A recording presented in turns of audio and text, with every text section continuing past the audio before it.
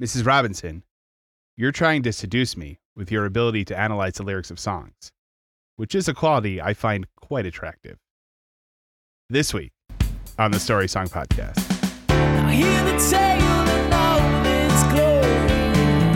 Three friends who took inventory of all the songs that tell a story. It's the Story Song Podcast.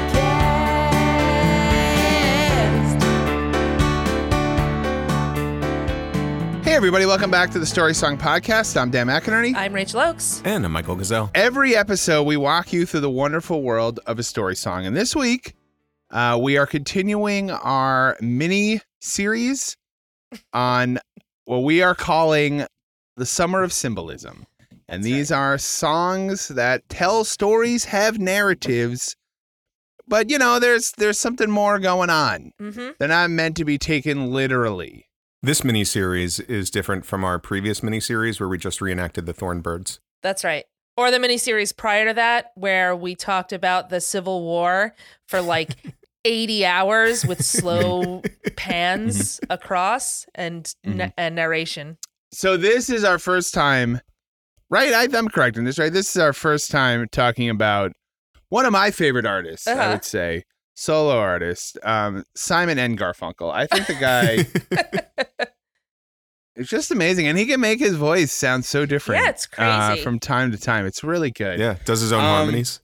I wonder what the N stands for. No idea. That's what it stands for. No idea.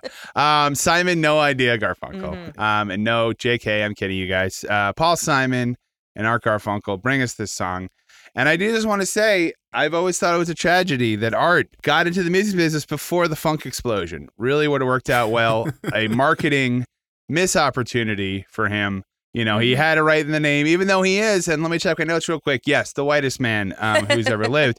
And I say that as the fifth whitest man. So, you know, right. I know what I'm talking about, people. But really could have got in there with George Clinton and Dr. Funkenstein. Here comes Art Garfunkel, funking it up. The Parliament Garfunkadelic. Exactly. But, I mean, I know what I'm doing in Photoshop tonight. So, Rachel, since you do this one, let me just quickly grab you by the scruff of the neck here, throw you right under this bus. Can you tell me the story of this story song? We hadn't... Wow.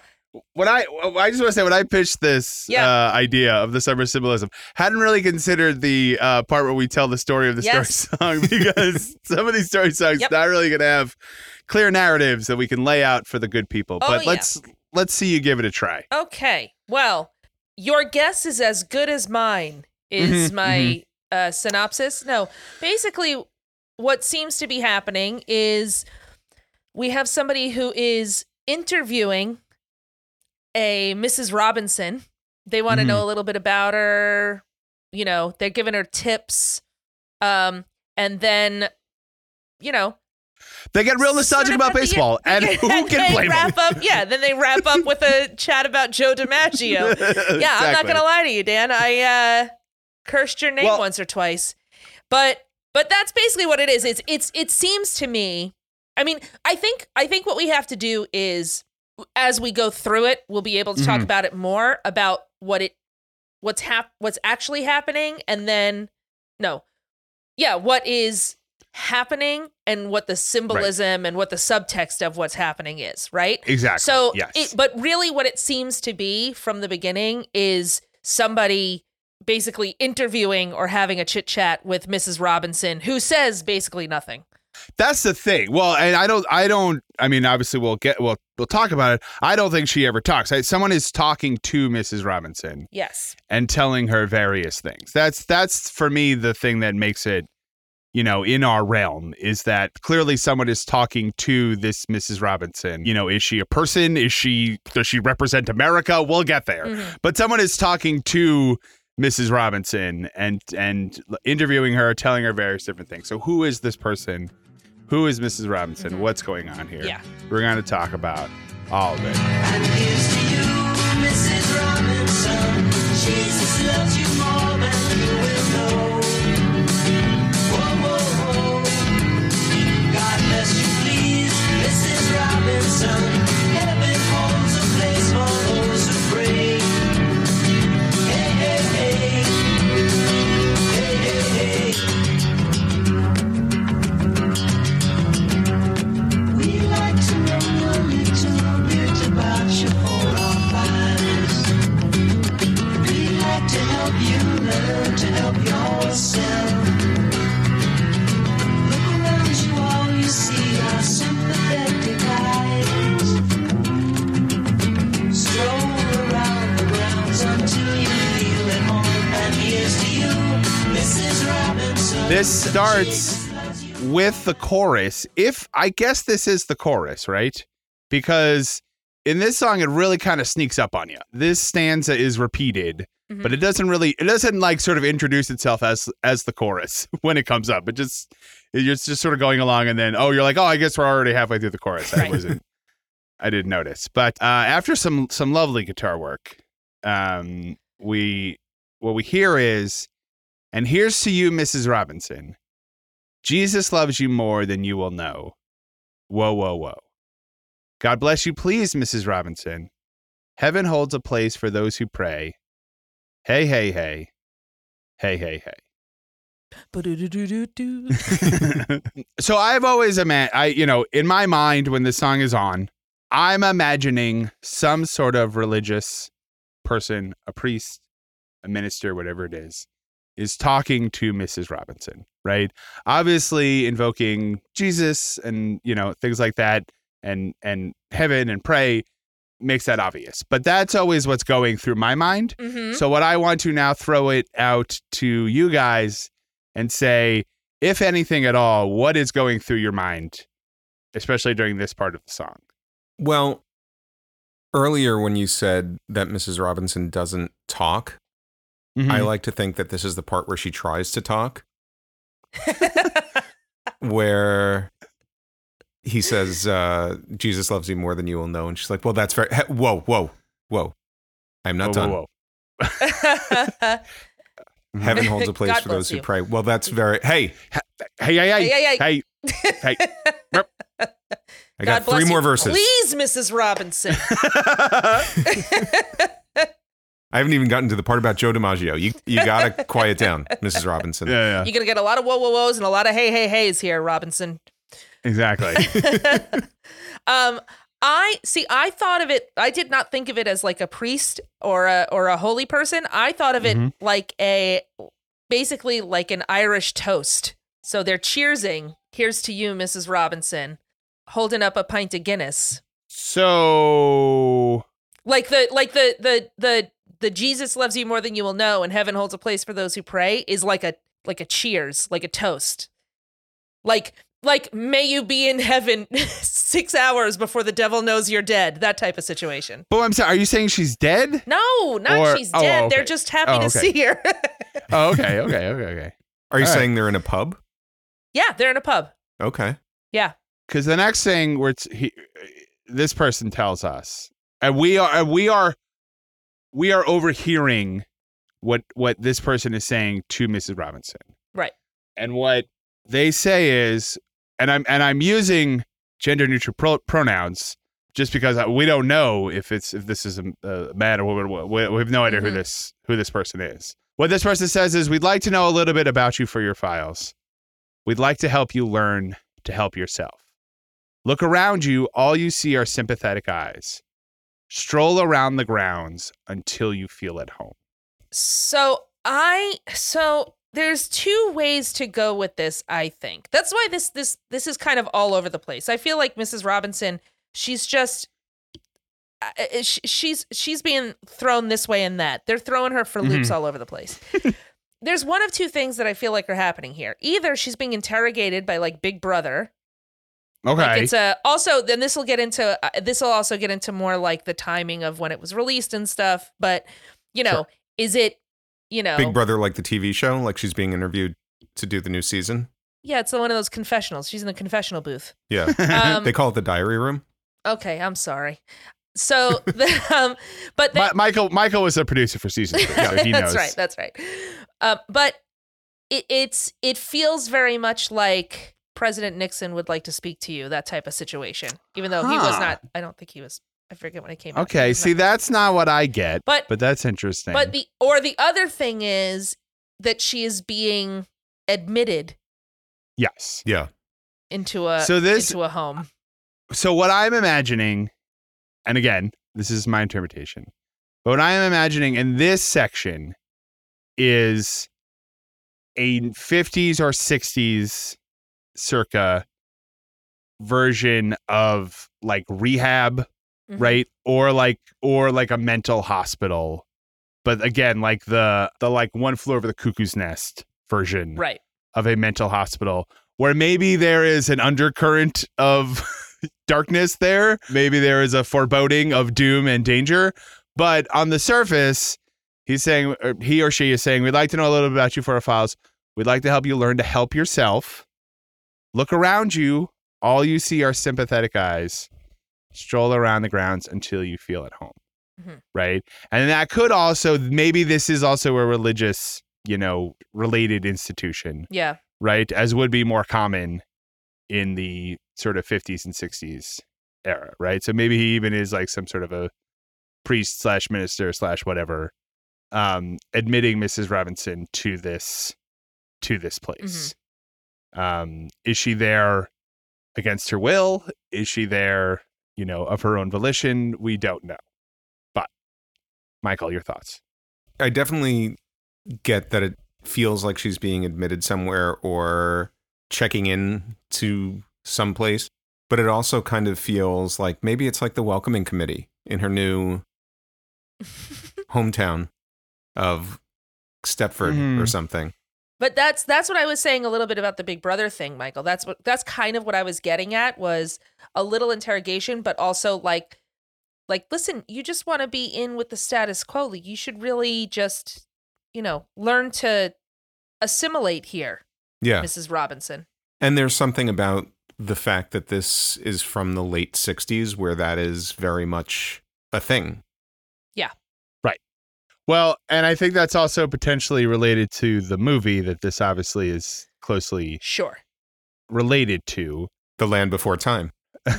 Rich will tell us later sort of the order in which things happened, whether this song was sort of written, in direct response to the movie, whether it was written beforehand, and was a convenient use for the movie. I don't know. It's very interesting. Okay. There's one big change that is very interesting to all this that I'm not going to say until the second part. Good. All right. So they traveled back in time, having seen the movie. It has something to do with a sports almanac. But yeah, I mean, so, and then again, conformity and the need to break out of conformity. But then after you break out of conformity, you're still like, well, I don't know. I'm still not a person. I don't know what to do. Spoiler alert for the movie, The Graduate. Yeah. Is spoiler alert, ennui. But now is a good time to turn the page and say, metaphorically, do we have any thoughts about what this song is attempting to communicate, if it's not literally a story about a woman being checked into a mental hospital or invited to a creepy Stepford Wives style community? I thought you were going to say a creepy Stepford Wives screening. That too. They showed the movie, but it was real scary. Yeah. They ran out of coffee. So I think, we can get into it, like it gets into it later too, but I think, part of it, I think it is that idea. I think metaphorically it is about trying to figure out where you're at and finding your place and maybe being a step out of time, as we'll see sort of later on in the song. It kind of harkens to the past, but like facing towards the future and not knowing where you fit, that kind of stuff, I think. We'd like to know a little bit about you for our files, which I think you've sort of already touched on. Gives me just sort of the sense of like a modern mechanicalness to things, like we need to know all this information so we can fill it into our file. So at which point you will become a number in our system. Right. We will not see you as a person. Again, whatever the situation is supposed to be, whether, she's being admitted to some sort of mental hospital or whatever, you know, she'll in some ways symbolically she'll be losing some of her humanity because all of her information will be written into a file that, you know, someone who doesn't know her can read and decide what's best for her. And send her personalized ads Yeah. Right.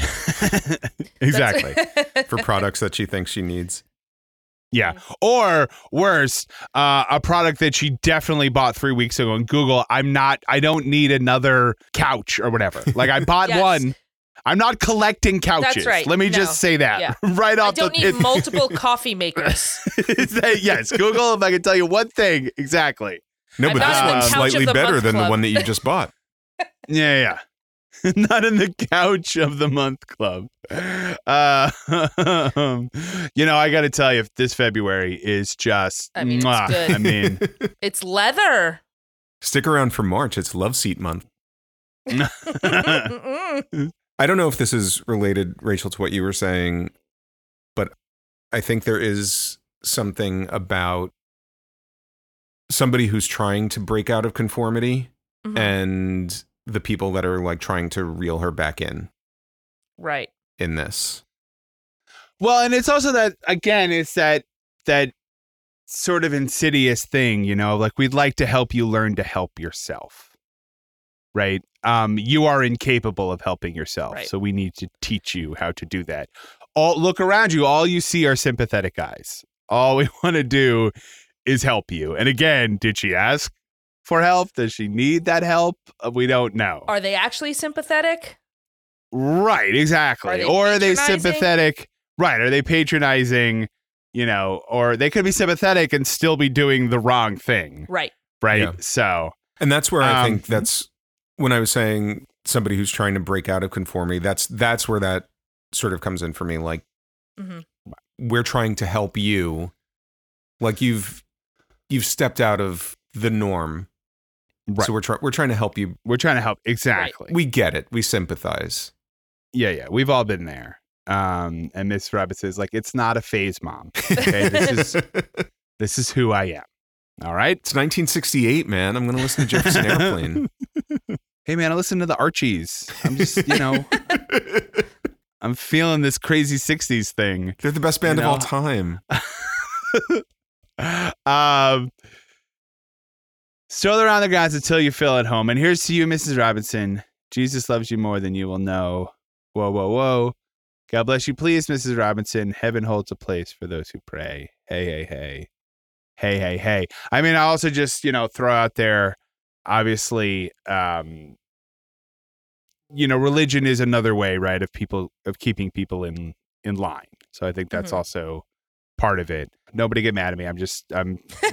These are, you know, in general, I'm saying in general, not necessarily. Whatever your religion is the one good one, and I'm Well, not there talking are about norms, that. you know. It's in general. It's talking about like the norms about Right. sticking to the norms. If you just pray hard enough, there'll be a place for you in heaven. Hiding in a hiding place where no one ever goes. Put it in your pantry with your cupcakes. It's a little secret, just the Robinsons affair. Most of all, you got to hide it from the kids. Cuckoo-cuckoo, Mrs. Robinson, Jesus loves you more. The scene and the situation, at least to me, seems to shift. But tell me what you think. Hide it in a hiding place where no one ever goes. Put it in your pantry with your cupcakes. It's a little secret, just the Robinsons affair. Most of all, you've got to hide it from the kids. So I don't think it's that much of a leap because Okay. I think that she has told them some things that they already know. Because again, I think it's a little bit. I always thought of it more Big Brothery. So Mhm. they already know things about her, and so they're saying, you know, these are the things that, you know, you're gonna feel at home. You're going to be Stepfordy. And the things that are not this, you're going to hide away. You're going to keep it. It's going to be just between only the Robinsons are going to know about this. You're going to stuff it all the way down and it's going to be your little secret. Right. And you're going to hide it from the kids. But is that when they say hide it in a hiding place, put it in your pantry with your cupcakes, which I'm going to get back to this in 1 second. But I mean, do people have cupcakes in a pantry? We'll talk about that in a second. Hold on to that. Hostess. But is it like physically something, or it's like metaphorically secrets that I think it's hiding? Metaphorically secrets and physically like a weed stash, probably. But Okay. I always thought of it metaphorically. Well, I was also, again, and this was me on this is like a priest or something that's talking. My conception was always that like they were giving her like money or like charity, right? Okay. Put it in a hiding place where no one ever goes. Being like, look, you're down on your luck. You need money, but you wouldn't want anyone else to know about that, right? You've come to me, a religious person, because I won't tell your secrets. But you need money to keep up appearances, right? I'm going to give you that money, but put it in a hiding place where no one ever goes. Most of all, you've got to hide it from the kids, right? That's you don't want them interesting. knowing. Because they're going to spend it on candy. And bad candy, too. Like that candy like that's attached Necco to wafers? paper. Come on. Necco wafers, yeah, the stuff where you're like chewing off the paper. I mean, kids, if you're going to be dots? spending, Oh. we need that money. If you're going to spend it on candy, spend it on something good. Don't spend it on dots. Jeez Louise. I'm sorry. Is this a sugar daddy? I'm spending my good money on sugar daddies? I don't think so. This one says good and plenty, so that's 2 for the price Right. of 1. So there you go. I mean, in some ways, I'd be stupid not to buy this. Yeah. But I mean, again, and then on top of that, I think this is also a metaphor. But it always felt like a thing of like, here's a little bit of money, a little secret or whatever it is that we're giving you, to keep up the appearances that you're perfectly normal, Mrs. Robinson, and you didn't have to go to a mental hospital or whatever. This is the little money we'll give you. You've got to hide it from the kids, etc. So that was always what I was thinking of. Interesting. I see it as very metaphorical. And again, going back to the fact that this is 1968, the fact that she's known only as Mrs. Robinson, I think there's something so brilliant about the line, put it in your pantry with your cupcakes. There's something so very like domestic about that in 1968, that would be like Mrs. Robinson's domain. That would be right. So it's, if we're going with the thing of her like breaking out of the norm and being like her own person, like having some sort of like progressive 1968 thing, like the facade is the cupcakes, is the pantry, whatever she's hiding, it's behind that norm that the rest of society understands. Well, I mean, not to spoil The Graduate for everyone, but Again, ennui. It ends with ennui. But there's a central affair to it, and the idea that Mrs. Robinson, I like the thing that you're saying, Michael, about like the pantry and the cupcakes. That's sort of what you're supposed to be in the 1960s as a Mrs. Robinson, is in the kitchen making cupcakes. You're not supposed to be seducing Dustin Hoffman and having an affair with your, daughter's boyfriend. I don't think that was what the 60s were about, but so I think I think that's what it is. That's what she's hiding, is this affair. In terms of the movie. In terms of the movie. But that's what I'm saying is like, and again, there's so many things I want to say, but I can't say them until the next part. Not to spoil The Graduate for anybody, but plastics. Yes. Yeah. Say, not to spoil The Graduate for anyone, but he graduated. So you might have guessed that by the title of the film. Real quick, Michael, and you kind of went there, but what I kind of thought you were going to say was hide it in a hiding place where no one ever goes. So Mrs. Robinson, where's a place that only you would ever go? Obviously the pantry. Right. You're the only person who's ever going to go in there, too, because who else would cook but you, the housewife, Mrs. Robinson? So no one else is going to even go in the pantry. So you can put anything in there you want. No one's ever going to know. But yes, I think, Rachel, what I was going to say was I don't think the 60s are about middle-aged women having affairs with their girlfriends. I mean, their girlfriend, their daughter's boyfriend. But what it was about potentially was admitting that stuff was always happening. Correct.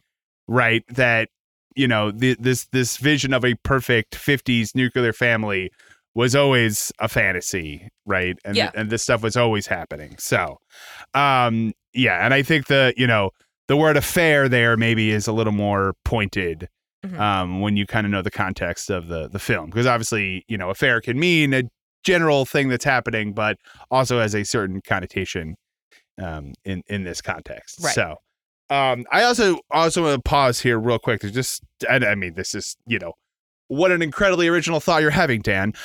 These are some really good lyrics in this song. Paul, pretty good. In a way that I can't even verbalize. That's how good they are. Like, I can't really point out why. It's like smooth butter on warm toast, man. It's just like, you're like, yep, every word is perfectly chosen. Right. Everything about this is just, you wouldn't think you could get away with a cuckoo cuckoo, but somehow right here, it's happening and it's perfect. I love it. I also want to say, I think that both you guys made a very good point separately. So I want to put them together. Dan, what you were saying about putting cupcakes in a pantry, and Rachel, you said hostess cupcakes. I think that's very of the time where it wasn't the 50s where she was just baking cupcakes. It was the 60s where it was like, well, everything's kind of prepackaged. I think that's also part of the theme of it. Sitting on a sofa on a Sunday afternoon, going to the candidates debate. Laugh about it, shout about it when you've got to choose. Every way you look at it, you lose. Where have you gone, Joe DiMaggio? One nation turns its lonely eyes to you. What's that you say, Mrs. Robinson? Joe has left and gone away. Hey. Now here's the part where things start to get a little bit more abstract, as they will continue to do that for the rest of the song. We are told, someone said, I don't know if we're told this or someone says it to her, but Wait, more abstract? Is this not a song about cupcakes? Michael's like, this is not the Little Debbie theme? Debbie Robinson. So nobody likes Sarah Lee, because nobody doesn't like nobody doesn't like so Sarah Lee. everybody everybody likes it. Okay, I got it. It just feels like they have an easier way to say that. That's all I'm going to say. Sarah Lee Company, it's my one note. I feel like you could just make it 10% less common. Somebody's Italian uncle made up that jingle. He's like, listen, nobody doesn't like Sarah Lee. They're like, can't you just say everybody loves Sarah Lee? I said what I said. Write it down. Nobody doesn't like it. I already printed up 1 million boxes, so you got to go. Come on, let's go. What are you, Stu Nuts? Let's go. Yeah, I printed them up and then they fell off the truck. I don't know how that happened. Now give me 20. Now give me 20 pound cakes. Hey, I got to get my beak wet. Come on. Sitting on a sofa on a Sunday afternoon, going to the candidates debate. Laugh about it, shout about it. When you've got to choose, every way you look at this, you lose. Okay. Thoughts? I'm going to go out on a limb and say that this is about our political system. Okay. Call me crazy. But it's the idea that you don't, I think it's the idea that, you can shake your fist at things in the system, but it doesn't matter because everybody's kind of on the losing side of this. Well, what is sitting on a sofa on a Sunday afternoon? What is that about? It's you're waiting for your next couch for the Couch of the Month Club. Okay, fair enough. All right. So this is endorsing the couch of the month. Well, I think the going to the candidates debate is, I think part of me is like, it's not actually going to the candidates debate. I always thought of it as like watching the candidates debate on the TV. Okay. I feel like it's one of those things where I don't know if they do this anymore, but like where they have like smaller, not like a big national debate, but like they have like when candidates do like those smaller events. It feels like a very like a Stepford-y kind of like, oh, they're coming to this small town and somebody's hosting this event. And it reminds me, there's a line in an early episode of Mad Men where one of the neighbors is going around the neighborhood and campaigning for one of the candidates. I think it was JFK. And what was Don Draper's wife's name? Betty Draper? Betty. Yeah. And Betty says to this neighbor, "Oh, we haven't decided who we're voting for yet." It reminds me of that. The idea of like, being, I don't know, to say like being involved in local politics is like a bad thing. I think that's a good thing. But in this case, like, it's just sort of a thing that like sort of doing it without really thinking about it, I guess, like, because you want to fit in with everyone else, you agree with all the other, moderate Republicans in your little neighborhood, right? So laugh about it, shout about it. Now, here's a question I've always had. Laugh about it, shout about it when you've got to choose, or laugh about it, shout about it, pause, when you've got to choose, every way you look at this, you lose. I think it's I was never sure. One. You think it's the second one? I think so. Oh, that's funny. I always thought it was the first one. Okay. Like you're laughing about it and shouting about it when you've got to choose. When you've got to choose. So another way of saying it is... every way you look at this, you lose. But another way to say it is when you've got to choose, you laugh about it, you shout about it. Right. Right. So... Yeah. See, the laugh about it, shout about it seems like the debate where it's like... It seems like a very Stepford kind of what a debate would be like in Stepford, where it's not really a debate. Everybody's sort of on the same page. We're just here for punch and light cookies. It's more a social thing than like, oh, I really want to hear what the candidate has to say so I could make a well-informed decision. Or the candidate says the says the unfunny joke, but does it in the cadence of a punchline so everyone laughs. Mm-hmm. Right. And then gets to the applause line and everyone knows to, they're not even listening, but they're just like, this is clearly the part where we're supposed to applaud. Yeah. Right. Right. Yeah. And then when you've got to choose, everywhere you look at this, you lose. Now, if this is someone still talking to Mrs. Robinson, they're really kind of floating off into the ether here, because they're getting nostalgic, and who could blame them? I mean, one of the best, right? The GOAT, I think we can say. Mm-hmm. Where have you gone, Joe DiMaggio? Our nation turns its lonely eyes to you. Woo, woo, woo. Now, again, this obviously is some sort of metaphorical thing, but this is the one and only time Mrs. Robinson herself is acknowledged, even if she doesn't speak, because then he says, "What's that you say, Mrs. Robinson? Joltin' Joe has left and gone away. Hey, hey, hey. Hey, hey, hey." Well, in 1968, where have you gone, Joe DiMaggio? The answer is to sell Mr. Coffee. Mm-hmm, mm-hmm. Yeah. He's doing commercials for Mr. Coffee. Right. Mm-hmm. So, I mean, obviously there's a nostalgia here, right?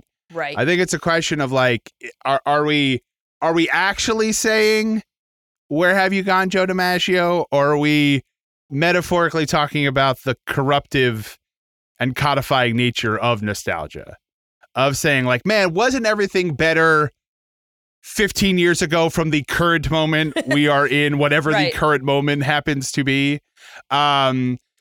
So, I mean, that's what I always sort of took it as, was that not actually being like, man, Joltin' Joe is great, which not that I'm sure Paul Simon believes that, but the thought of like, remember when everything was great, which again is the like nothing. It was never that. Well- because back when Joe DiMaggio was playing, people were like, remember Babe Ruth? Man, things are great back then. Like, it's always 15 years ago was always better than right now. And when Babe Ruth was playing, they were like, remember Honus Wagner? And when Honus Wagner was Sure. playing, they were like, remember when there wasn't baseball? They were like, Remember that was better? Remember when we just rolled a ball to each other? Remember when this was just an empty field with a diamond in it? And we didn't know what to do with that? Remember this Remember was all corn. remember that time Steve was like, hey, if you throw that rock, I bet I can hit with that stick. Remember that? And then we were like, let's start a game. Those were the Let's do it. days. Those are the And they were like, days. Steve, why are you running around in a circle? It's just what you do. Just figure it out. Oh, I got stung by a bee. But we didn't know that. We thought he was inventing a That's game. And then we just started throwing that rock at him. Trying to get that bee off. So wait, this one time this Steve came along and I hated him, so I threw a rock at him. But he had a stick in his hand and he knocked it right back at me. Then a bee stung him. Anyway, that's baseball. Anyway, Honus Wagner. Next thing you know, he's hitting over 500. It's crazy. He had an Off OB a rock and he a had stick. He had an OBS plus of 1. It was 1.3. It was incredible. This guy was out of control. So I think kind of similar to what you're saying, Dan, I think it is a longing for heroes. Mm-hmm. Joe DiMaggio is this sort of heroic figure. You know, baseball back then in general, they were like these heroic figures. And I think that's what it is about. I think it's a bit of a commentary on, in 1968, like, where are the heroes that we used to have? Those sort of simple heroes. Right. But that's the thing about Joe DiMaggio is that he was not simple. Right? I mean, he was in his baseball career, but I mean, he was married to Marilyn Monroe. Like, Right. you know, he was not a like non-controversial figure. You know what I mean? Right, but nobody cared about that. I mean, they did, but what I'm saying is, like, the people who thought of him as a hero did not care about that. It probably made him Right. even more of a hero to them. Right. Yeah. But I'm just saying, he's not like, is Paul Simon saying to us, it was great when Joe DiMaggio was playing. Everything was great Mm-hmm. back then. Or is he saying it's bad to think that way? Is what I'm trying to ask. I got you. Is he saying, like, you know, that's what we've evoked this before, sort of this sort of Stepford Wives mentality of always saying 15 to 20 years ago was better. And we just have to get back to this mythical place that never actually existed. Right. Right. And, you know, I don't know. That's why I'm asking. Mm-hmm. The other question I have is, here's my other second question is, here's my quick, just real quick, and it's going to be fast, impression of Mrs. Robinson at this point. I'm sorry, what are we talking about? Joe DiMaggio?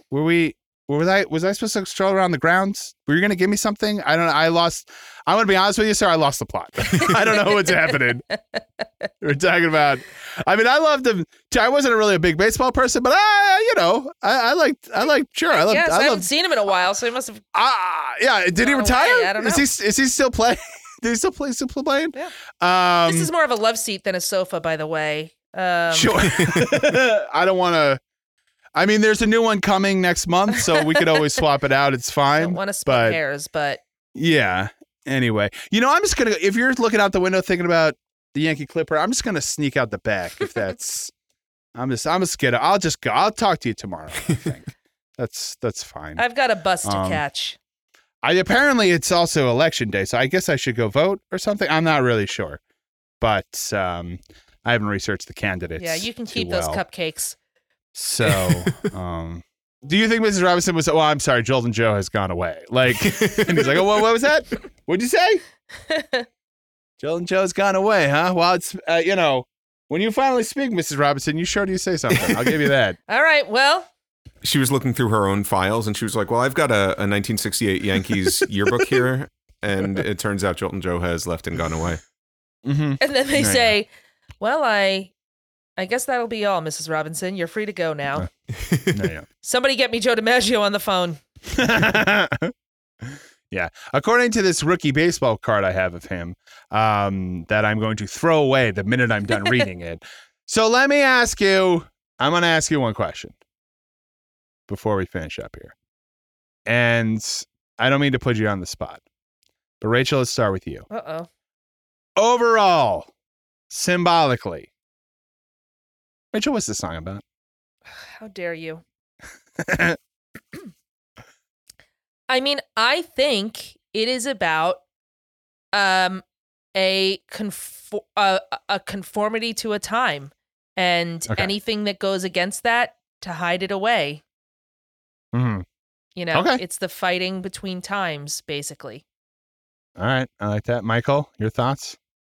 I agree. I think it's about conformity versus, I don't want to say rebellion, but somebody trying to say step. I don't want to say it. rebellion. No, I don't want to say it. I just said I don't want to say it. I don't want to say it. But I think it's about somebody who's trying to step away from the norms and to be their own person, and about everything surrounding her telling her that she shouldn't be that. Be herself, and in doing that, it's almost as if there's something wrong with her. Mm-hmm.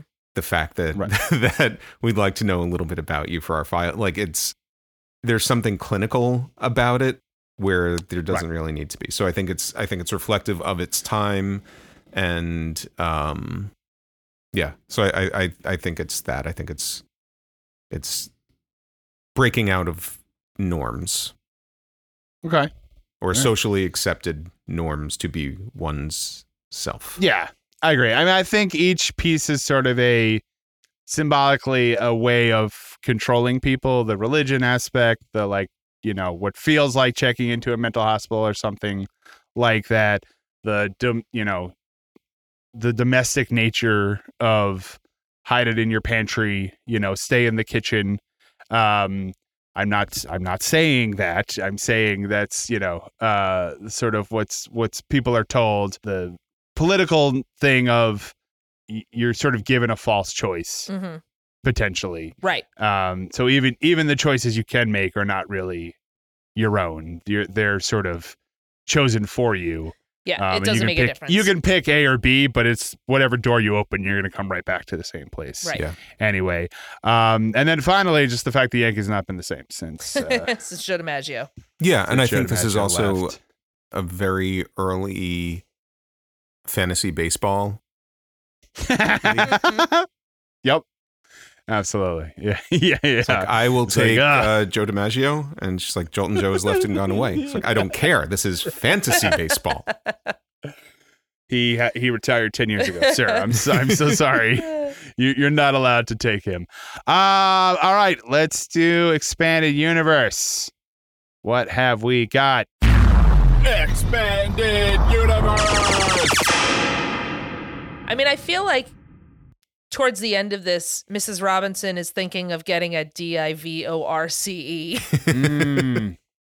Towards the end, I mean, that could have been what started this whole thing. That's true. It could be. Well, you know what they're really thinking about a lot in this? They were thinking about how those were the days. The guy who's talking to her is like, those were the days, my friend. We thought they'd never end. And Mrs. Robinson's just like, no, they really weren't. And he's like, no, they were. And he starts like singing. Everybody just starts joining in with him. So let me give you a little scenario. Joe DiMaggio is at home. Knock, knock, knock on the door. He opens the door, and standing there is the person who is talking in this song. And what they say after Joel and Joe opens the door is, how am I supposed to live without you? When I've been loving you so long. Tell me, how am I supposed to live without you? A nation turns its lonely eyes to you. Yep. Oh, woo, woo, woo. I got another one for you. Okay. All right. Heaven holds a place for those who pray. So, I mean, I would say Mrs. Robinson's living on a prayer. Mm-hmm. Right there. Okay. Yeah. And they're saying, what is up with Mrs. Robinson? All she wants to do is dance. And here in Stepford, we're not allowed to dance. That's right. This is a little bit Stepford. This is a little bit Footloose. But I don't remember the name of the town from Footloose, so we'll just call it Stepford. That's what they said. That was their conversation. Yeah. They didn't remember the name of the town from Footloose. Anything else? Mm-mm. It's okay. There's not a ton in this. I mean, there's metaphor. Again, the lyrics are great. The metaphor is great. It's not, not a ton happens in this song. I was just trying to see if we. And yet here we are an hour later. Well, it's Rachel. It's what we do. I mean, come on.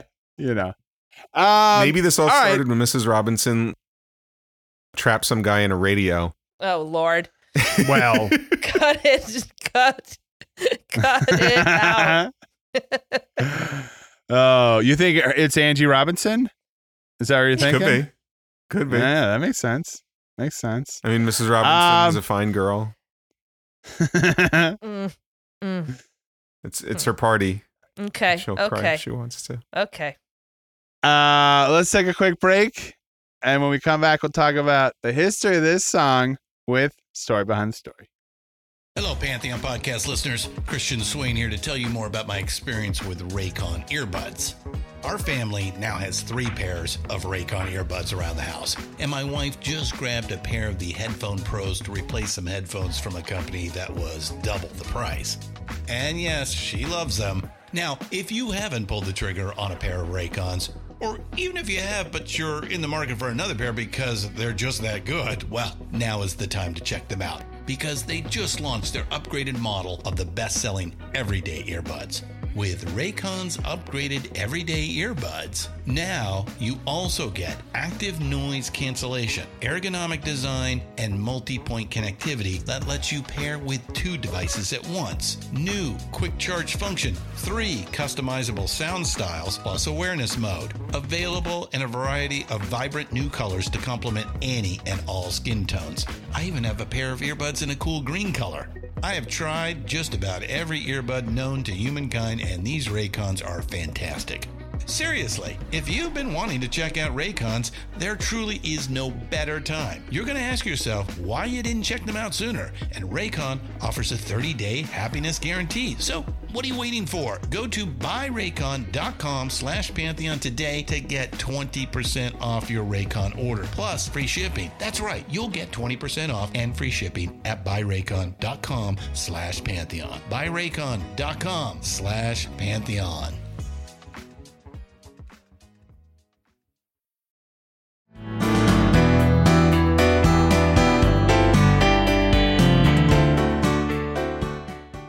All right, we're back. It's time for a story behind the story. How did this story come to be? And I feel like in the first segment, there was a high level of just wait till the second segment going on. So I'm very excited to find out all the stuff we weren't allowed to talk about in the first segment. Yeah, the expectations are high. I may have overplayed it. Before we jump into that, Michael informed us there was something he wanted to get off his chest. So, Michael, please, the floor is yours. Yeah. So during the break, while everyone was listening to a very brief but very important message from our sponsors, I was thinking, in terms of expanded universe, one thing that we didn't say, and maybe this is just something new for our summer of symbolism. Maybe all the symbolic songs are somehow linked together. So in Mrs. Robinson, Rachel, what's the line where stroll around the grounds until you feel at home? Yeah, is she checking into the Hotel California? Oh, my goodness, Michael. Well done. See? I like that. Worth it. I'm always so happy when I say something that I know won't get cut out.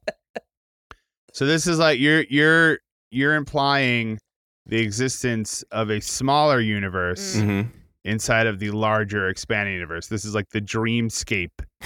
This is the land of symbolism where things don't have to logically fit together, which would make that segment a lot easier. I'm not going to lie to you. Yeah. If you could just make up a bunch of stuff would be great. We've tried so hard to make all that make total sense. That's going to say, as opposed to the, logical rigor we normally bring to that segment. You know what this is? There's a tunnel on the edge of the Story Song Expanded Universe that leads to like the Toontown of that little city. Sure. And that's where Symbolismville, USA exists. Awesome. I'm sure the Eagles and Simon and Garfunkel would be very excited to know their songs live in Toontown. Man. I still got it, Eddie. Rachel, Mm-hmm. please tell us the story behind this story song. Okay. Mrs. Robinson was written by Paul Simon and, of course, recorded by Simon and Garfunkel. It was released. Okay, here's the thing. It was released as a single April 5th, 1968. Okay. It was a Billboard hit. It hit the number 1 on the Hot 100, number 4 on Easy Listening, number 1 on Cashbox, and it hit number 9 on the year-end charts. It also charted all over the place, specifically Canada. It hit number 1, and the UK, it hit number 4. It was off of their 4th studio album, Bookends.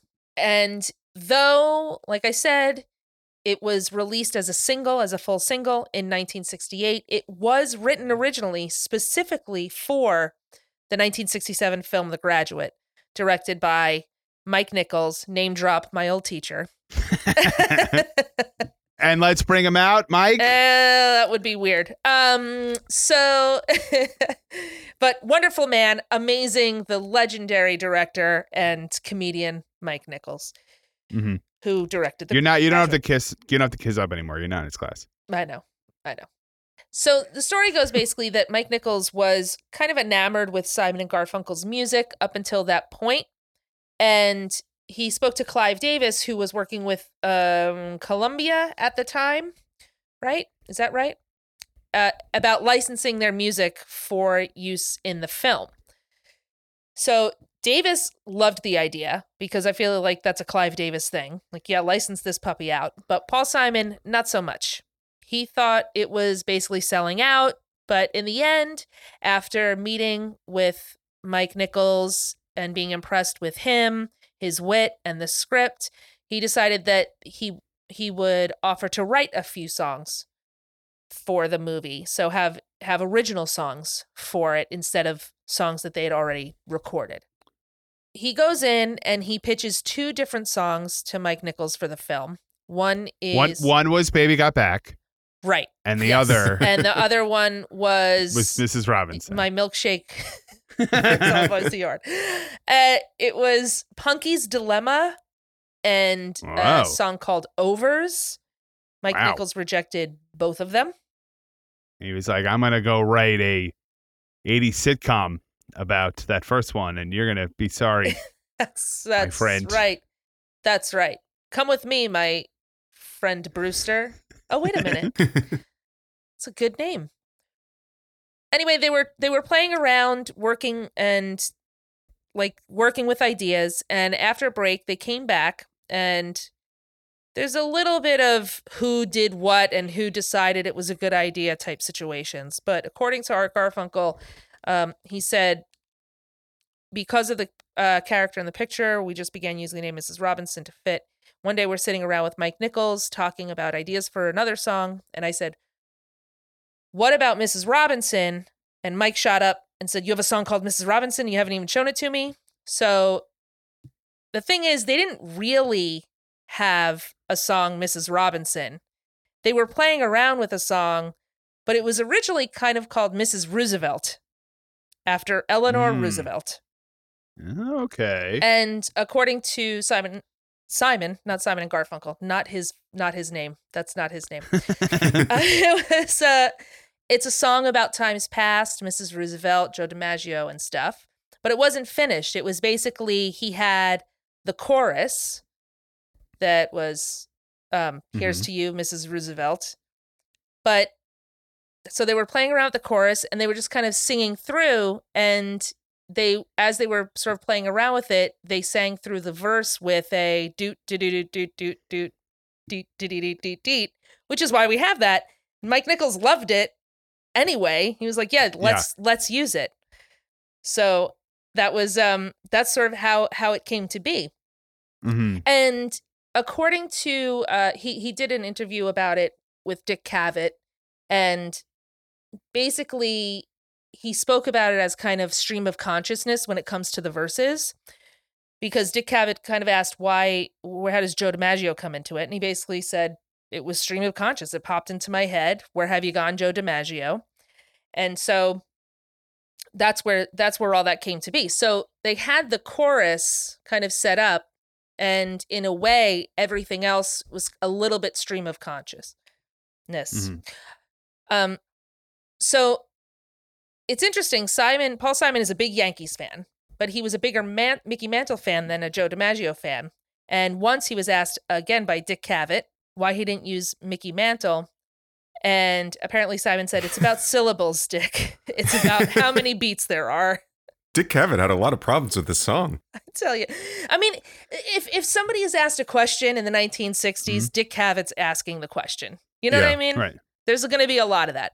I'm just imagining Dick Cavett like pulling out the baseball perspectives and being like, can you look at Mantle's on base percentage? Just look at it. Right. Simon, don't look away from me. Look at it. Yeah. How dare you use DiMaggio? Yeah. Throws the book. That's right. Get out of here. Come on. Anyway, who's your favorite Yankee, Gloria Swanson? Oh, man. But here's the thing. Paul Simon just can't win with the Yankees because apparently he later met Joe DiMaggio, who didn't quite understand why he used the line, why had he left and gone away? He said, I just did a Mr. Coffee commercial. I'm a spokesman for Bowery Savings Bank. I haven't gone anywhere. Yeah. So I'm right here, Paul. You're talking to me. not one for symbolism. Joe Well, DiMaggio. I heard another story. I don't know if it was related to this, but like, somebody asked Joe DiMaggio about it, and he's like, don't they understand? I just can't play anymore, and my knees. And it's like, first of all, no one was like genuinely asking you to play bass. Like, you want to be like, what an idiot, you know what I mean? Right. But on the other hand, you can also fully understand it must be weird, especially for a guy Joe DiMaggio, to be like, no, Joe, you don't understand. You represent the American character. Do you get it now? It's a lot. It's a lot easier. Yeah. Like, buddy, come on, that's your deal. it's just again, it would just be weird to be like, what? What are you talking about? I hit a ball and like run around. Like, what do you mean? Like, I'm not like Yeah. I don't know, Abe Lincoln or something. What am I but symbolism for? But the funny thing is yes, the line, of course, was not about him actually going away, but it was the idea of him as a hero going away. So Simon basically said that it was a tribute to his unpretentious and modest, heroic nature. And so modest, in fact, that he was like, what are you talking about? yeah. I mean, and in a way, we kind of got everything that we said in all the things I've read. All the things that we said about this song, most everybody else has said. And we kind of get it right. We're all in the same boat about what it is. We're kind of hacks that way. Right. right. But we kind of got it right. To paraphrase, Simon said at the time, at the time in the late 60s, there were times of presidential transgressions, public apologies, airing of laundry, and like sexual misconduct and stuff. Mm-hmm. And in that time, he mourned Joe DiMaggio's grace, dignity, and privacy, and what he called the power of his silence, which, I mean, come on. Sound of silence is what I'm saying. Yep. Gotcha. I just want to say, I'm just so glad that we're past those times. I know, right? Yeah. I'm so glad we got any through of that sort of stuff going on anymore. Yeah. At the time, Joe DiMaggio purposely did not have a TikTok account. Yeah, that's smart of him. Yeah. He was stayed good off about social media, which Yeah. I was like, good for you, Joe. Good for you. It's like I mean, everybody else is posting everything on Instagram. You know what? I'm not going to. Maybe the occasional dessert. Right. Sure. If I have a Yeah. really good dinner, I'll post a picture of that. But otherwise, nothing. If the lighting is good in the restaurant, but Yeah. that's Yeah. it. That's it. Right. Like if he's on vacation, but not for like a normal. Yeah. No. Yeah. No. Not for like a normal thing. No. You know what I mean? And if he saw a dog in the park. But other than that, That's it. that was the only time. It's few and far between, that Joe Yeah, DiMaggio is posting on social media. So, And I mean, every time he got like a double, he would post Right, from I side. just- of course. Yeah. As he's hashtag running. Yankees life. Yeah. As he's running the bases. just Joe DiMaggio doing a duck face with two fingers up. Yeah. Hashtag double live. That's how we met Marilyn Monroe. She slipped into his DMs. That's right. Yeah. And the That's rest right. is history. That's right. So this is going to take a turn because Paul Simon later no. played the song at a memorial after Joe DiMaggio's death Wow. at Yankee Stadium. He didn't die at Yankee Stadium. The memorial was at Yankee Stadium. Gone off the rails. Well, the problem is he had tried to come back and play in his 70s because he was so upset that people kept asking where he was, and unfortunately, Yeah, and they were like, took a line "You drive, can't do took it." a line drive directly to the face, and Right. you know, It was thankfully tough. It was Simon was there to pay his respects as they buried him at third base. I'm very glad that you brought that up because I was wondering if you would. So, in preparing for this episode, I looked for that clip. I wanted to watch it. Right. I'd seen it before, but I had only seen, for some reason or another, clips of it. Mm-hmm. Just the Joe DiMaggio part of the song. So, in my mind, at the Joe DiMaggio tribute, they brought Paul Simon out. He sang 2 lines and he walked away. Right. It turns out he actually sang. I don't know if he sang the full song. I mean, the focus was on the Joe DiMaggio line, obviously. Yeah. He left he out, I think, sang- the second verse. Yeah, he sang a good amount of the song because for a very long time, I thought they made this poor guy take the 4 train all the way up to 161st Street carrying a guitar case to sing 2 lines and walk off the field.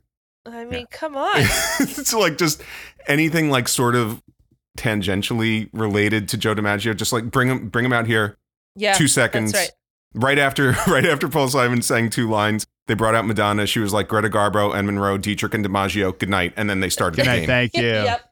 Yeah. They brought out a Mr. Coffee machine and just applauded it for a little bit.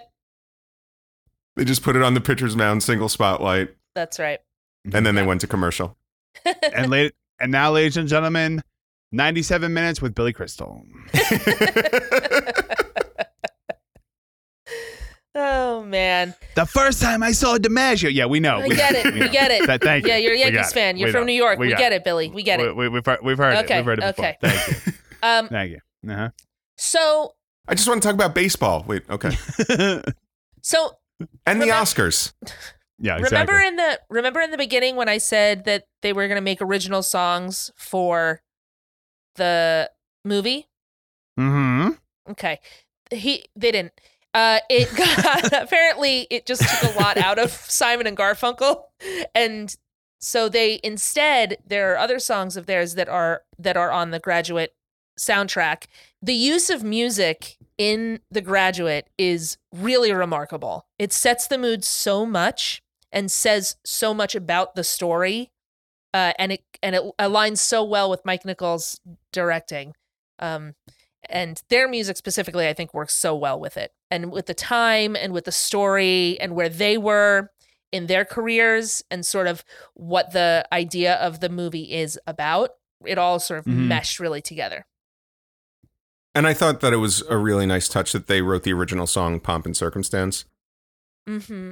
Mm-hmm. I think that really highlighted the graduation Yeah, that's their biggest element hit. of the movie. Yeah.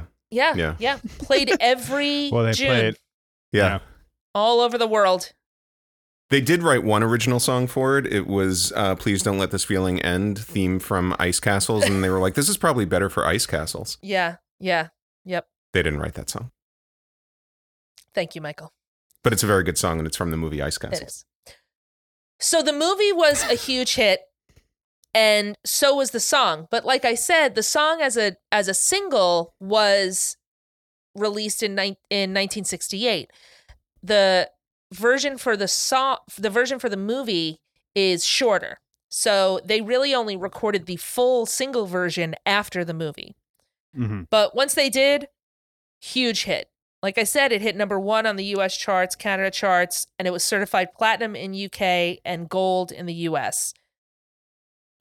The song won 2 Grammy Awards, and it was the first rock song to win Record of the Year at the Grammys, which I didn't know. 1968. In 1968. A rock song had not yet won Record of the Year. Well, but it was also only the 11th Grammys. So, Oh, yeah, I always forget. yeah. I always think the Grammys have been around for like hundreds of years. That's what I said. I was like, wow, the first one. And you're like, oh, a decade prior. So okay, Right. They were just breaking it out. And that first decade was just, dominated by bossa nova records. So Right. it really took a while for rock to yeah. get in there. Yeah. I mean, originally it was called the Bossa Nova Annual Awards, and then That's they kind of Yeah. they changed Yeah. they changed it a little bit, and they became kind of broadened the scope of it a little bit. Right. But, And that's what inspired the song "Blame It on the Bossa Nova." That's true. And then Yeah. what happened was they were like, you know what? We got to go past bossa nova. We've got to expand more, and we've just got to make everything really specific now and break it down to its minutia little parts so that nothing makes sense. This song they also won Best Contemporary Pop Performance Vocal Duo or Group. Speaking of too many words in an award. The song, I could not figure this out, but apparently the song was ineligible for the Academy Award because for a song to be up for an Academy Award for Best Original Song, it had to have been written exclusively for the film in which it appears. Yes. Correct. So I think maybe is it because I could not figure it out. Is it because the single itself was not recorded? It was recorded after the film. So it wasn't like a full song. But the song is in there, though. But I think also, it also might be because but they didn't record it prior. I don't know if it had. I could have done more research, but here we are. No, that's fine. Let's speculate wildly. Yeah. That's what the audience. No, if it had expects existed us. in some form or another, it might be ineligible. I mean, the Academy Awards has a bunch of rules. Like if it plays too late in the movie, it's not eligible. Like if it has to be in a certain part of the movie, like if it's just over the credits or something, I feel like it's ineligible.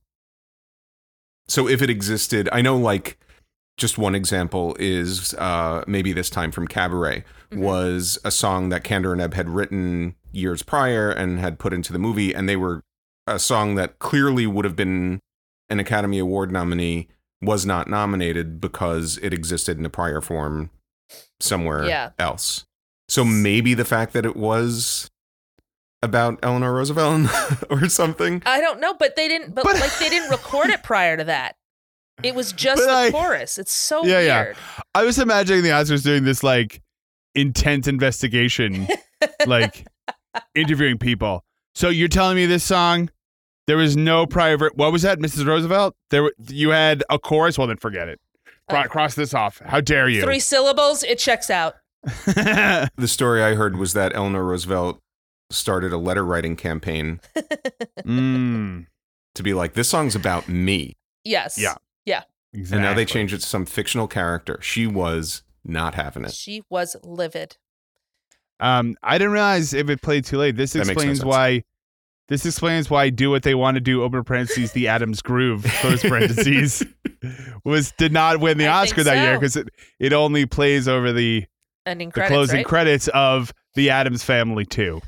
Adam's Family Values. Yeah, Thank it's called you. Adam's Family Values. That's right. Yeah, I think that's the exclusive reason that song did not. I can't think of another one. What other reason could it possibly be that it didn't win the Oscar that year? I can't. know. I literally can't think of a single other reason why.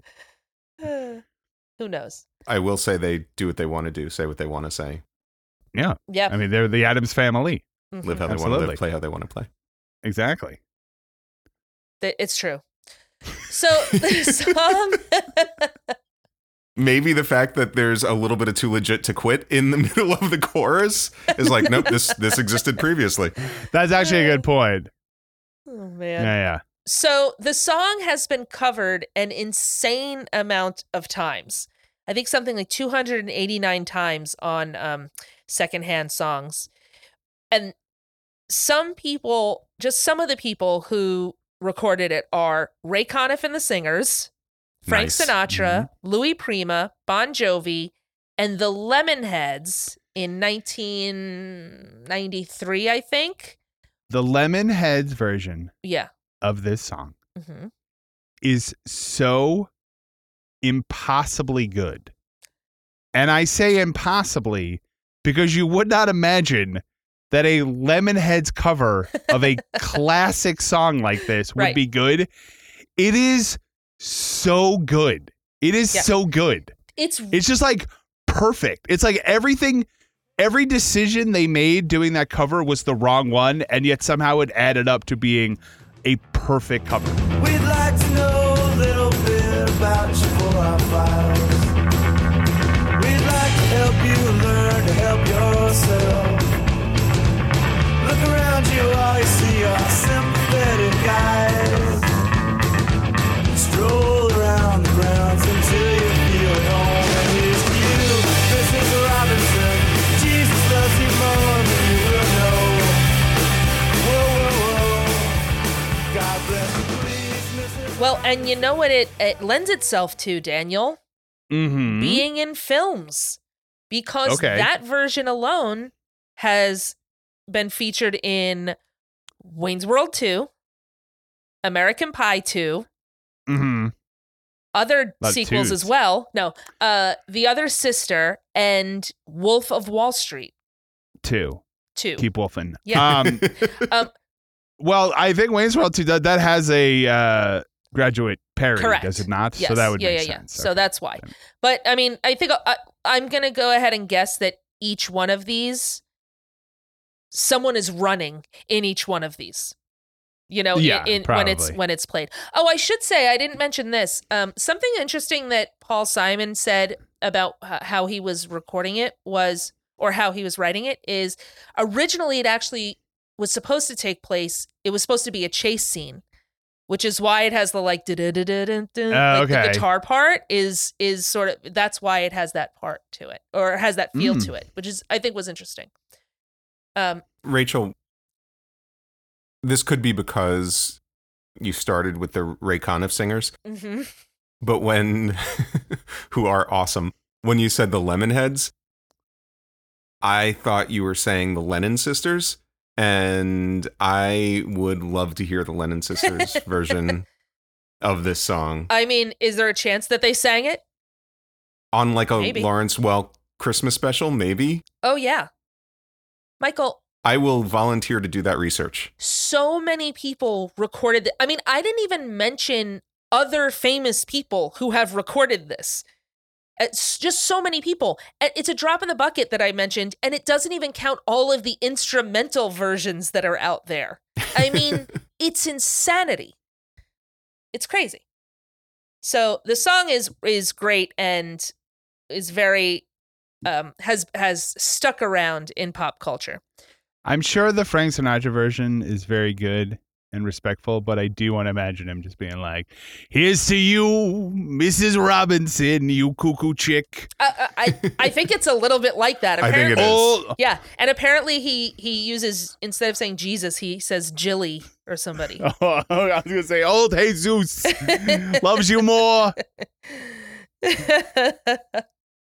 Yeah, I think it's a little jivey. Chili. What was he? Yeah. He didn't want to say Jesus. I mean, it's not like it's disrespectful. Something or about whatever. no, it's something about radio play. Whatever. I don't Okay. know. I don't know. What do you want from me? I don't know. So I am going to talk briefly about Simon and Garfunkel. And I'm going to talk only about Simon and Garfunkel. I'm not talking about them Okay. separately. I'm talking about them together. Okay. And I am going to end my conversation about them abruptly. Rachel, can I be Because honest they just with you? keep going. Yeah. You seem mad at us. We're not forcing you. You can do whatever you want. Oh, listen, this assignment better get me an A, but I'm not doing extra work. I brought this diorama in, but aside from that, Right. I'm not doing anything else. It's a diorama of Central Park in 1982. That's right. So, Paul Simon and It's just Art. green construction paper and a stage. That Yeah, seems that's like right. a cop out. Yeah. Okay. Fine. I'll do the Diana Ross concert and I'll spray some water on it. Okay. Now it's ruined. Are you happy? That is so specific. So, Paul Simon and Art Garfunkel met as little kids in Queens, New York, when they both performed in a 6th grade adaptation of Alice in Wonderland. So they could have been stage greats. Who did each one play? I'd love to think that they played Tweedledee and Tweedledum, but Oh, I don't know. Okay. So Well, I just think Garfunkel's too tall for that, though. I was thinking he would be like the smoking caterpillar or whatever. I think they were the caterpillar and Alice. Okay, that makes sense. Yeah. So they were in elementary school when they got together and they learned how to write songs, and they also learned that they could harmonize with each other and even put together a little corner doo-wop group with friends called the Peptones. This was in 1955, 56. Mm-hmm. So they had their great little group of friends, the Peptones, who I bet were just adorable. And they went to Forest Hills High School. They went ahead and graduated from elementary school and had their moving up ceremony to Forest Hills High School. Okay, good. And Rachel's like, I'm going to go with this real quick. Anyway, they graduated from elementary school. I'm so glad that you specified, because otherwise I would think that the Peptones were still together, still performing in that elementary school. Well, it's weird to be like, and because they're performing in elementary school. If not, I would just said, and then they went to high school, but they were performing. I mean, Paul Simon never graduated. When he was on tour, he had to run home and do his 6th grade homework. Yeah, he just never got there. Because he had not yet graduated. He never got there. So anyway, it was sad. In Forest Hills High School, they started performing as Tom and Jerry, as a duo, and they wrote their first song, "The Girl for Me." Okay. Throughout high school, they continued writing songs, and at age 15, they went to a local studio and recorded a song, "Hey Schoolgirl," which I think was based on an Everly Brothers song. But anyway, they went and they recorded it. They spent like $25 to record this song at a recording studio in Manhattan. And there $25 in those days. Can you imagine? It's not cheap. And there they were overheard by a promoter, Sid Prosen, who signed them to his independent label. Yeah. They were 15, you guys. 15. So at this time, they got their first radio play by good old Alan Freed and the Payola System. Oh, no. When Prosen paid $200 for "Hey Schoolgirl" to go out on AM radio. And guess what? Now, that's it worked. more than $25. That's more than $25. But guess what? It worked. The song hit Billboard at number 49 and got them on American Bandstand. All right. Yeah. But things kind of fizzled because they were in high school. So Tom and Jerry didn't do much after that.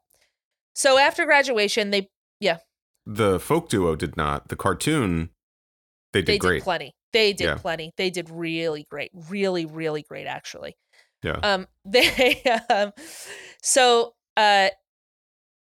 So they graduated from high school. This time they actually graduated. And they both went. Please take us step by step to their entire school career. But it's all part just of confirm. I just want to confirm that they moved on to the next level. I just want to know they graduated. I hate you both. So who was the speaker at their graduation who ceremony? was the commencement speaker? I hate you both. But serious question. Yeah. Did they go to the big party, the big graduation party? Oh, That totally got out of control. Oh, of course they did. Of course. But then they both ended up, they were humiliated by the jocks, but then they ended up kissing their first girls. That's right. Yeah, it was beautiful. For the first time. That's nice. So in 1958, they graduate and they go ahead and continue their education. They decided to go to college. So they both stayed in New York. Paul Simon went to Queens College and Garfunkel went to Columbia. That's where the Ghostbusters were from. Columbia. Yeah. Columbia. Was Art Garfunkel a Ghostbuster? He was Slimer. In an uncredited role. So while they were in college, Simon actually started continued writing, and actually released a solo single, which really upset Art Garfunkel. He thought it was a bit of a betrayal, and apparently this tension would keep popping up throughout their relationship and career together. I want to say just one thing, and I promise to be the last tangent. No, I'm not. That's not true. No. But this will be a quick tangent. I so respect Simon and Garfunkel, who are 100% on Front Street at all times about how much they hate each other.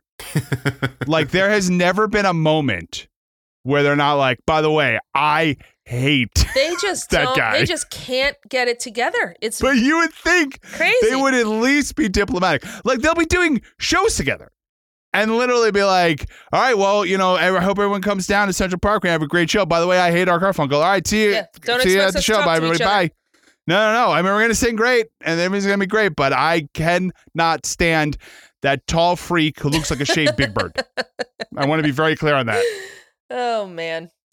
It's Mhm. I think a lot of it has to do with as a lot of these things do, it has to do, I think, a bit with ownership of the work. Who's writing stuff and who's Oh, of got course. the lead vocals and so on and so forth. But I'm just saying the entertainment industry is filled with people who secretly hate each other. yeah. I just love they have never for a second made it a secret. Right, true, How much true. they cannot stand Yeah. each other's guts. Yeah, that's right. So I'd like to think that it starts with some sort of stupid argument that happened in elementary school. I think it did. I mean, it happened with something in college, for God's sake. Right. I think that was the beginning of it. This is their career hadn't even started yet. I don't think he ever and got they were over already that. feuding. But at that point, that was an argument over the music. That was an argument over like their careers. I think that it was something like I told you I wanted to be the Mad Garfunkel Hatter. didn't pick Simon Yeah. Right. for his dodgeball team or something. Right. Yeah, In like fourth Right. grade. it's a Yeah. real Hatfield and McCoy situation. He's like, I said I would split my ding dongs with you, and then you did not give me anything in return. So you see how this is non-reciprocal? And Anyway, that let's- is what anyway, let's go- inspired Bridge Over Right. Troubled Water. I was going to say. Yeah, now let's go write some number one songs. You Right. jerk. So I don't know why. They But- had this fight at the 53rd and 5th subway station. They were like, just take the picture. God. Oh my gosh. Look at that bridge. So I don't know why, but they had so many fake names early on in their career. So Witness protection. like I said, they start You know what I do think it is though is Simon's like there's no way he's going to buy a record by someone named Garfunkel. Like there's just blame no Garfunkel we- again. I know, but I'm just saying. I don't think it was that. I Okay. think what I think is that I don't know. The 50s was a time where basically they were like, you can't be named your real name. It's Right. just not going to work.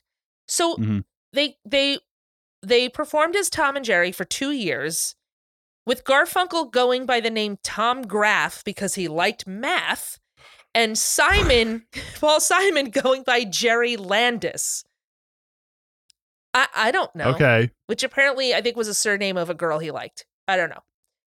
In their solo work, so later on, they both started doing solo work when they were in college. In their solo work, Simon went as Paul Kane and Garfunkel went by Artie Garr. Artie Garr and Paul Kane. Artie Garr. We could have had Artie Garr and Paul Kane as two solo acts. Wow. Or Kane and Gar as a duo. Well, I got news for you. After school, or I should say after Paul Simon got out of school, they got back together and performed as, say it, Michael, Huh? Kane and Gar? Kane and Gar. They're killing me here. Wow. They are killing me. Art Garfunkel took the name Tom Graff because he liked math. Uh-huh. And Paul Simon took the name Joey Spelling Bee. God. So I will Johnny say this. Lunch. Johnny, I'm not doing the ropes in gym class. So, though Kane and Gar is a terrible duo name, They did perform in Greenwich Village at an open mic where they performed 3 new songs, one of which was The Sound of Silence. And at the open mic, they got the attention. The other one was I Like Math. That's right. The third one was Baby Got Back. Right. But at this open mic, they got the attention of Tom Wilson of Columbia Records, who signed them to a contract. Oh. Tom Wilson, who I believe was very instrumental in Bob Dylan's career. So I feel like we've spoken about Tom Wilson before. I feel like we've spoken about everybody at Columbia Records before, but. So Wilson produced their debut album Wednesday morning, 3 a.m., which was a mix of original songs, folk songs, and singer-songwriter covers. Guys, good news. Paul Simon came to his senses and decided no more stage names. And at Folk City on March 31st, 1964, Simon and Garfunkel made their debut as Simon and Garfunkel. They killed off Kane and Gar. So They still talked a lot about math, though. Yeah. Well, I mean, Art you have your Garfunkel first really love. liked math. Yeah, you have your first love. What are you going to do? So, unfortunately, their debut album only sold 3,000 copies. And they kind of went their separate ways again. Paul Simon spent some time in England, while Art Garfunkel finished his time at Columbia University. Also, when he was in England, this is when he met Kathy of Kathy's Song. After some back and forth, Paul Simon came back to the States in 1965, I believe, and basically his mother was like, you got to go to law school. And so he went to like a semester of law school, but music was still pulling him back. So he went back to England, where he released a solo album, the Paul Simon Songbook, which P.S. as kind of a new person on the block, real ballsy name for an album, isn't it? Yeah. Yeah. So, well, I guess the Paul Simon legacy was taken. Right. The best of Paul Simon, who you just heard of. So, Ultimate Paul Simon. It's your Yeah. first album. But I will say this, that album included the later hits I Am a Rock and April Come She Will. So there you go. So they finally sort of broke through when a DJ in Boston found and played Sound of Silence, and it quickly made its way across the East Coast, down the East Coast. Sure. So it became a big hit, and this led Wilson to make a rock remix of the song in 1965, similar to what he did with Bob Dylan, and it hit the Billboard Hot 100. Here's the thing: he did not tell Simon and Garfunkel that he was doing that, and they got kind of annoyed with him.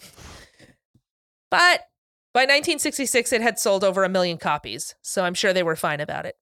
Yeah. So this led to the duo reuniting and recording the album Sounds of Silence in 3 weeks. So they sort of rushed it out, or they felt that it was rushed out.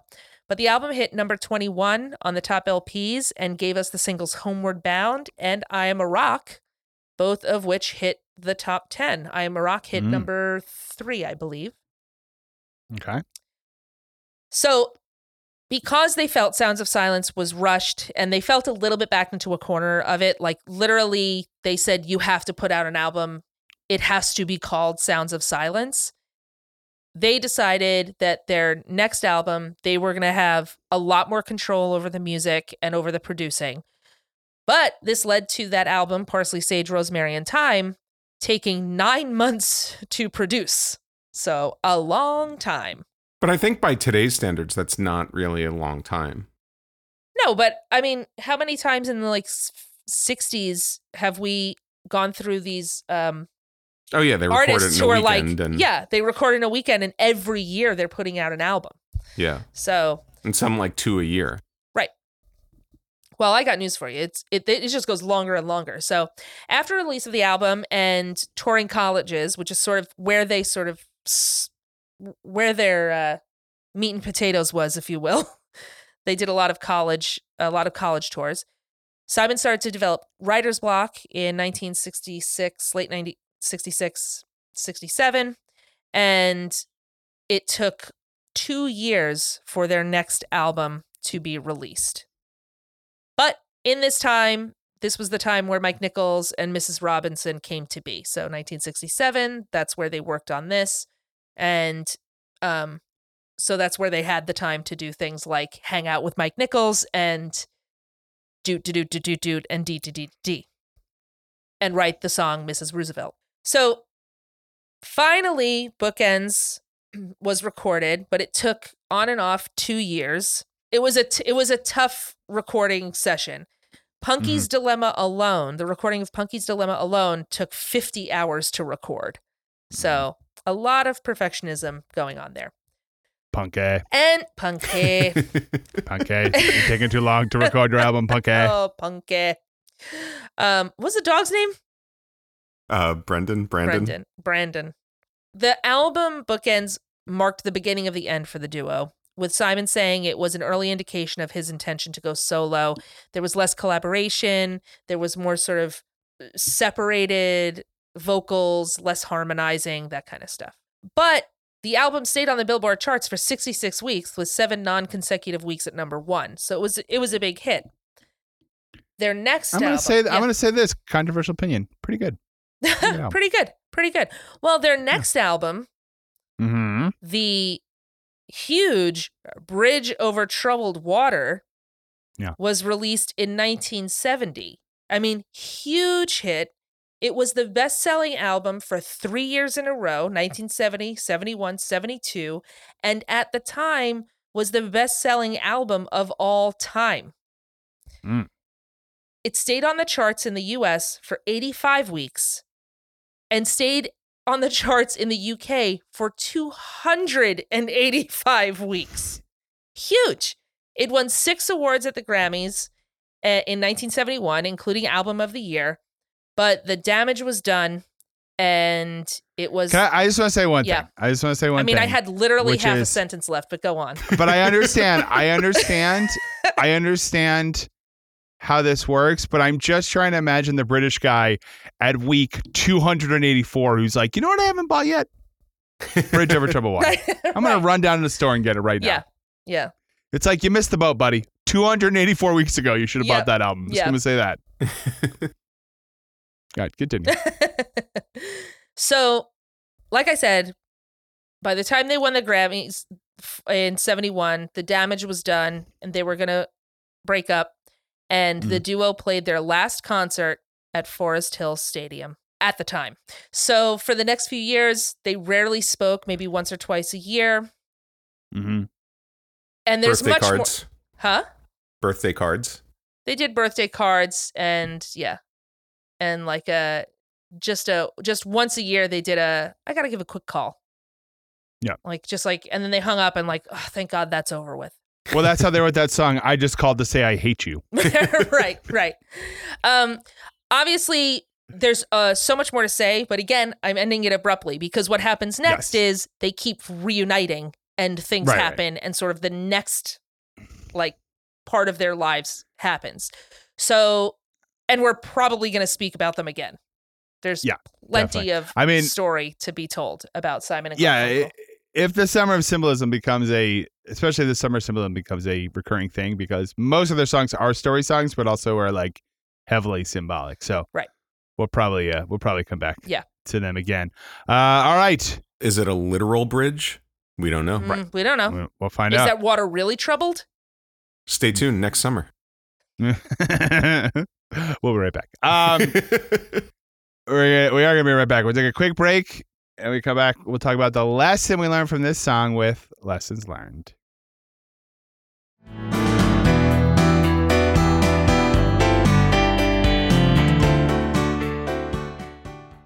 All right, it's time for Lessons Learned. What lesson did we learn from this song? Michael, let's start with you. What lessons you learned from Mrs. Robinson? I learned that I think like most people who've listened to this episode, I have decided to join the Couch of the Month Club. Okay. Yep. But when you have that many couches, and to be clear, it is 12 couches a year. Sure. That's a big investment, and you want to protect that investment. and you want to keep those couches clean. And how are you going to do that? Plastics. Okay. Yep. I love it. That is what I learned. Sounds good. I learned just about a great new service.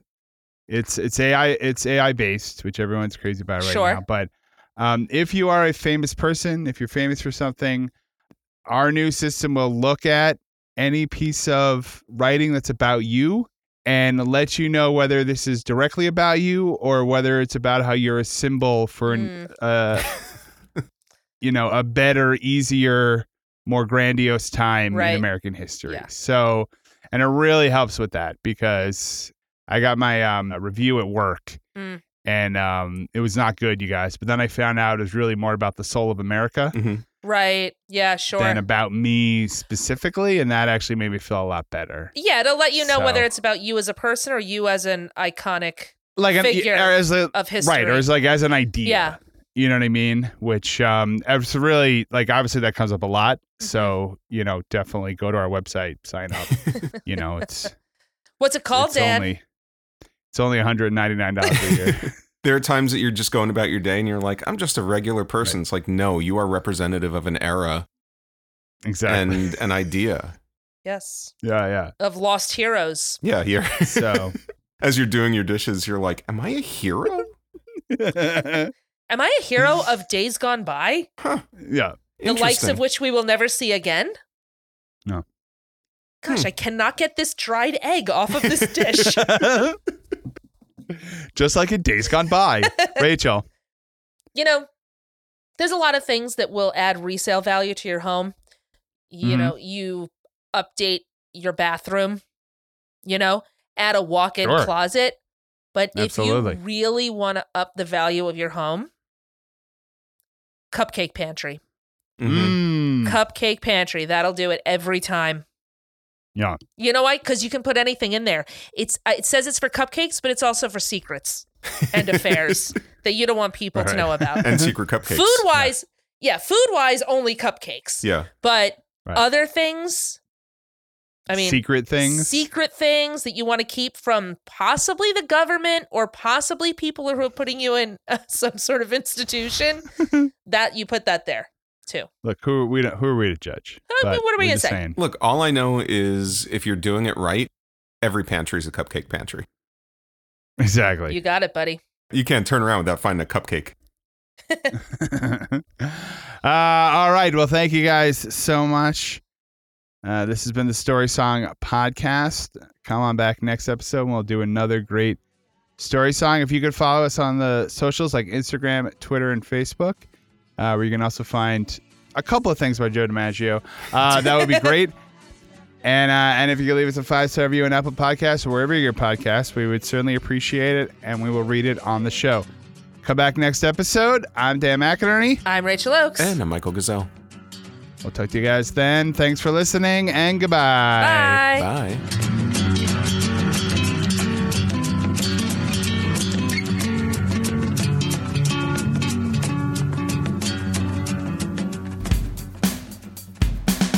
Our theme music was written and performed by Jason Flowers. Find him on Twitter at Jason Flowers with a Z. Some of our bumper music was provided by Purple Planet Music. Our logo was designed by Dan Geva. Be sure to like us on Facebook, follow us on Twitter at story_song, and on Instagram at Story Song Podcast. And don't forget to leave us a 5-star review on Apple Podcasts or wherever you find your podcasts. The Story Song Podcast is a proud member of the Pantheon Podcast Network. Go to pantheonpodcasts.com. Thanks for listening. It's the Story Song Podcast. There was a very short-lived Broadway musical called Bring in the Noise, Bring in the Garfunkel. Mm-hmm. Yeah. Tap dancing to Art Garfunkel's music. A lot of tap dancing to acoustic guitar. Yeah, real slow. Exactly. Did not work. I was a fan, but one fan does not a Broadway success make, I suppose. It's NFL draft season, and that means it's time to start thinking about fantasy football. FantasyPoints.com features industry-leading experts and prognosticators using proprietary hand-charted data to help you score more fantasy points. FantasyPoints.com is the place to go for whatever kind of fantasy football you play. Whether you play fantasy football, daily fantasy sports, or do a little bit of everything, Fantasy Points has the meticulously researched content to guide you to victory. And why wait for the fall? Fantasy Points also covers the new spring football league, the UFL. Join the guru, John Hansen, Scott Barrett, Joe Dolan, and other massive names in the fantasy football universe with an exclusive offer. Use code Pantheon for 15% off any Fantasy Points package, including the all-in package, with access to every article, tool, and data nugget that Fantasy Points has to offer. That's FantasyPoints.com and code Pantheon for 15% off at Fantasy Points. FantasyPoints.com, code Pantheon. Score more fantasy points.